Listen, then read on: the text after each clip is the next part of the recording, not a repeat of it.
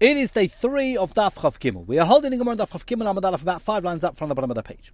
We've been learning about the 6th case in our Mishnah, the case that describes a newly created utensil that was created in a state of tahara, and nonetheless we have to dip it in a mikveh before using it for kodesh, but not for truma.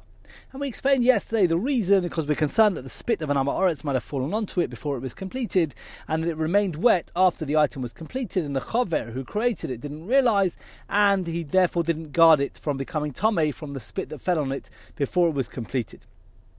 The Gemara inferred from our Mishnah, the Gemara said, when our Mishnah says that an item that is newly created has to be dipped in a mikveh before using it for Kodesh, it means only dipped in a mikveh. But you don't have to wait for Harav Shemesh. You don't have to wait for nightfall. Normally, an item dipped in a mikveh is called a tvul yom, and then you have to wait for nightfall for the purification process to complete.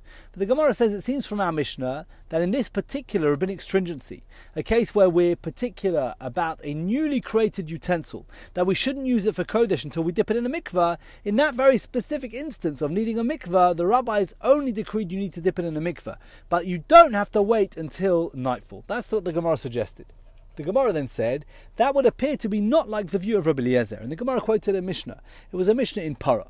We explained in the Mishnah in Parah that the rabbis wanted to create a public rejection of the view of the Sadducees. The Sadducees said that anything and anyone involved in the process and the rituals of the Parah Aduma, the waters and the ashes of the red heifer, of the red cow, they had to be 100% pure. They had to be 100% tahor. But a tvul yom, someone who had become impure, dipped in a mikveh and still hadn't waited for nightfall, a tvul yom could not be involved in the rituals of the Parah Aduma. But the rabbi said, no, that's not true.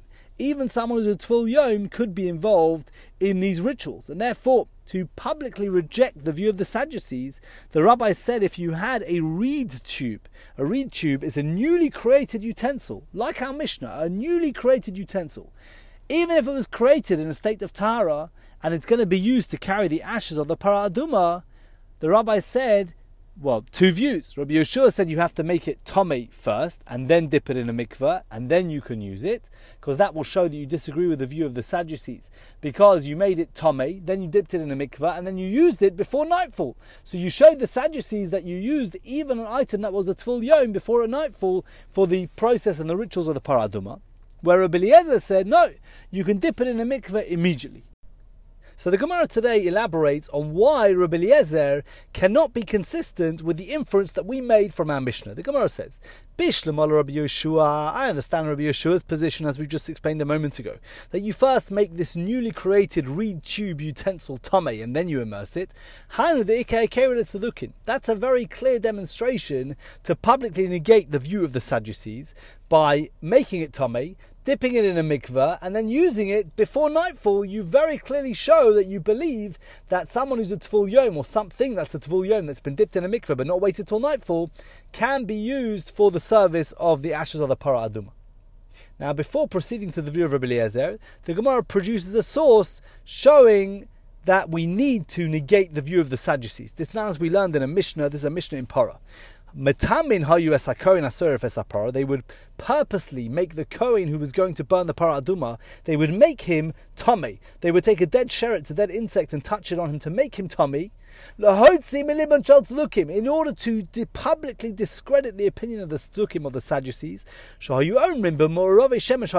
They used to say that the service of the Parah Aduma could be performed by Kohanim who had become tomei only if they had already experienced nightfall after their immersion. That's what we've said all along. That was the view of the Sadducees. You had to be 100% purified. You had to have your Harav Shemesh, your nightfall experience. But if you'd just been to the mikveh, that wasn't good enough. So according to Rabbi Yeshua, it's clear, it's understandable. Immersing the cut tube and using it before nightfall very clearly serves to repudiate, to reject the view of the Sadducees, because he says you have to first make the tube contaminated, tomei. So the tube is being used for the Parah Aduma ashes, despite the fact that it is definitely a tvul yom. You made it tomei, and then you dipped it in a mikveh and you used it before nightfall. Elena Rabbi Eliezer, but according to Rabbi Eliezer, we got a problem. According to Rabbi Eliezer, we did not make this tube contaminated before dipping it in a mikveh. The only reason that we are dipping this reed tube in a mikveh is not because it's really tomei, but because of a rabbinic stringency, as we've learned in our Mishnah, that utensils that were completed in a state of tahara have to be assumed to be tomei if we want to use them for the purposes of kodesh. How does that serve to repudiate, to reject the view of the Sadducees? If you're going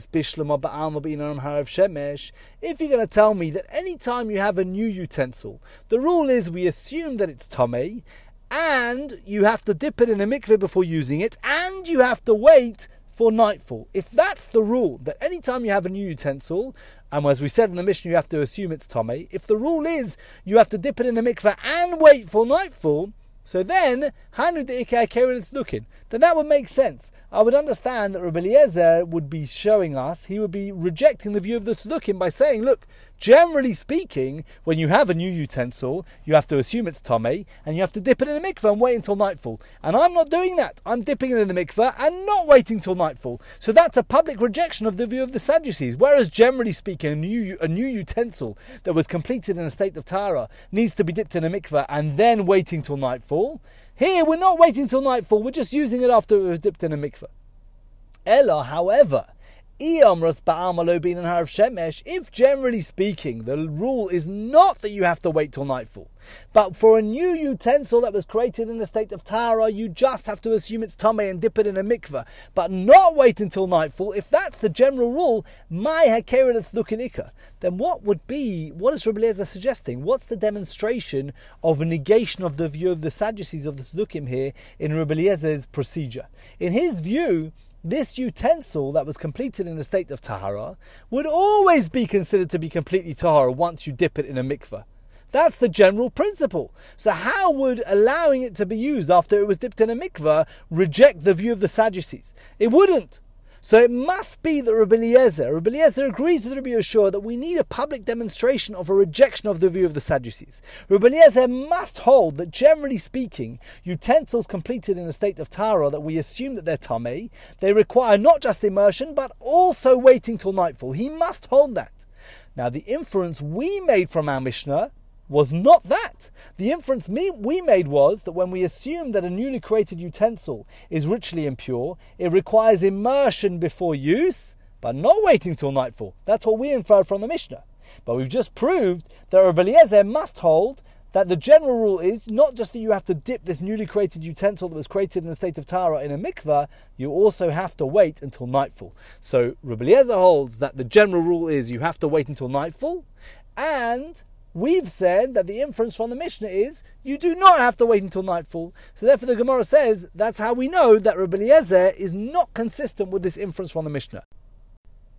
So the Gemara counters, the Gemara says, maybe not all newly created utensils that were created in a state of tahara, of ritual purity, are equal. Maybe our Mishnah is talking about newly created utensils, but not ones that are created for the purposes of carrying the ash of the parah adumah.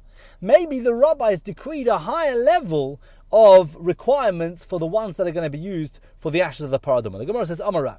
Maybe the Mishnah could be consistent with the view of Rabbi Eliezer.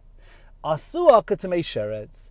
But even though Rabbi Eliezer agrees with our inference from the Mishnah, that generally speaking, when it comes to newly created utensils that were created in a state of tahara, that they are considered to be ritually impure and they only require dipping in a mikveh, but not tahara of shemesh, not waiting until nightfall. Nonetheless, when it comes to this reed that's being created specifically for the purposes of the ash of the parah adumah, asua katamei sheretz, the rabbis decreed a higher level of ritual impurity. They decreed the equivalent of a sheretz contaminated object onto this reed tube. And therefore the Gemara is saying, when it comes to a newly created utensil that was created in a state of tahara, that we assume it's ritually impure, there are more than one category of these utensils. There's general utensils, which we have to assume are ritually impure and have to be dipped in a mikveh before we use them, but we don't have to wait until nightfall. And then there are utensils that were created for the purposes of the ash of the parah adumah, for that ritual, for those processes. And those, the rabbis said, are given a higher level of ritual impurity, which generally speaking would require us to not just dip it in a mikveh, but also wait until nightfall.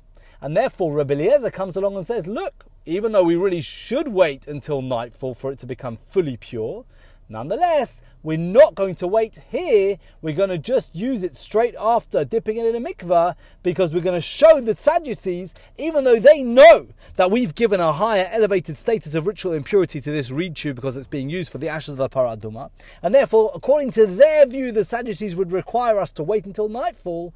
Nonetheless, we, the rabbis, are going to use it even after it's only just been dipped in a mikveh. And therefore the Gemara says Rabbi Eliezer could be consistent with our Mishnah. We're going to hold here for today. I wish you all a very good day.